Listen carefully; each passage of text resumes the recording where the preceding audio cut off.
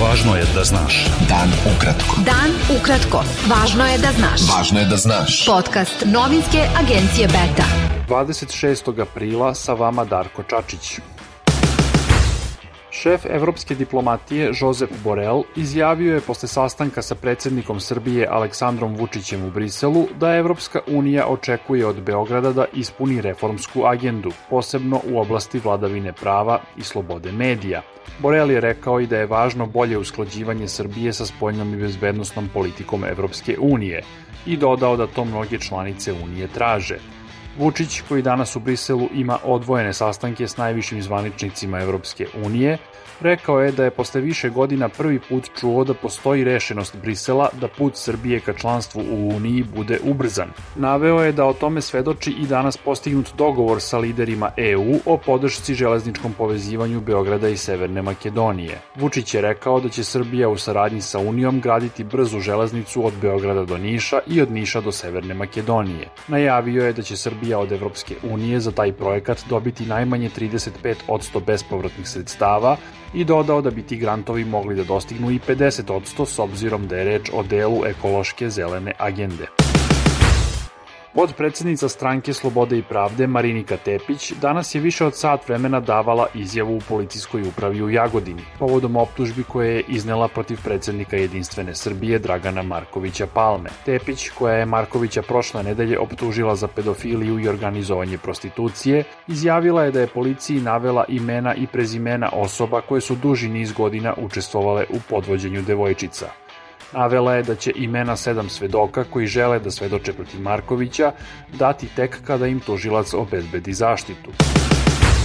Prema najnovijim podacima Ministarstva zdravlja Srbije, od posledica infekcije koronavirusom umrlo je još 30 osoba. Od 11.657 testiranih osoba, zaraza je potvrđena kod 1987. U bolnicama je 5.318 COVID pacijenata, 283 manje nego juče, a na respiratoru su 183, 19 manje nego prethodnog dana. U Srbiju je danas stiglo još 500.000 doza vakcina kineske kompanije Sinopharm. Srbiji je do sada isporučeno nešto više od 4,5 miliona doza vakcina protiv koronavirusa. Srpski pokret Dveri najavio je da će se odazvati pozivu na sastanak sa posrednicima u međustranačkom dijalogu iz Evropskog parlamenta, ali i da će učestvovati u takozvanom paralelnom dijalogu predstavnika vlasti i dela opozicije koji se protivi učešću stranaca. Beta. Dan ukratko. Budi u toku. Ministar unutrašnjih poslova Crne Gore Sergej Sekulović izjavio je da je bezbednosna situacija u toj zemlji stabilna, ali i komplikovana zbog polarizacije u društvu. Sekulović je dodao da situacija zbog toga može relativno lako da dobije drugi oblik. Rusko pravosuđe je naložilo obustavu aktivnosti organizacija povezanih sa opozicionarom Aleksejom Navalnjim i zapretilo da bi mogle da budu proglašene ekstremističkim, izjavio je danas jedan od glavnih saradnika ruskog aktiviste koji izdržava kaznu od 2,5 godine zatvora. Evropska unija je saopštila da je pokrenula postupak protiv kompanije AstraZeneca, koju optužuje da nije ispunila obaveze po pitanju isporuka vakcine protiv koronavirusa. Izraelsko ministarstvo zdravlja saopštilo je da ispituje mali broj slučajeva upale srca kod ljudi koji su primili Pfizerovu vakcinu protiv koronavirusa. Ministarstvo je navelo da stručnjaci još nisu došli ni do kakvih zaključaka.